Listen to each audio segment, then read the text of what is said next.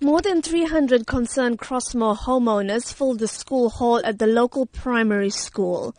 Many of these people are second and third generation Chatsworth residents living in homes that their grandparents were forced into during the Group Areas Act. They say that this is their home and that they do not want to feel threatened by land invaders. Since discovering the first attempts to put up a dwelling on March 20th, the community has set up a task team that manages concerns and contacts the relevant authorities to take action. Omi Naya heads up this team. She says the invaders have tried to start constructing in 6 confirmed spots in just 10 days.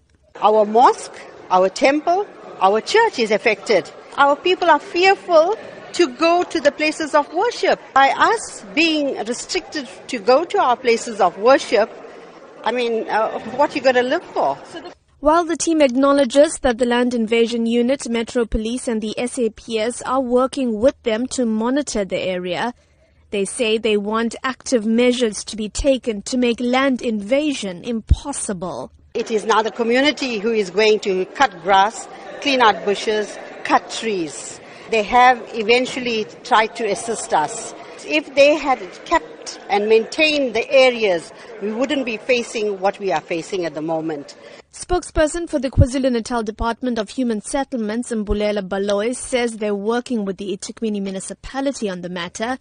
In particular, are not allowing any more informal dwellings to be constructed in Crossmoor. But he says the process is not a quick one.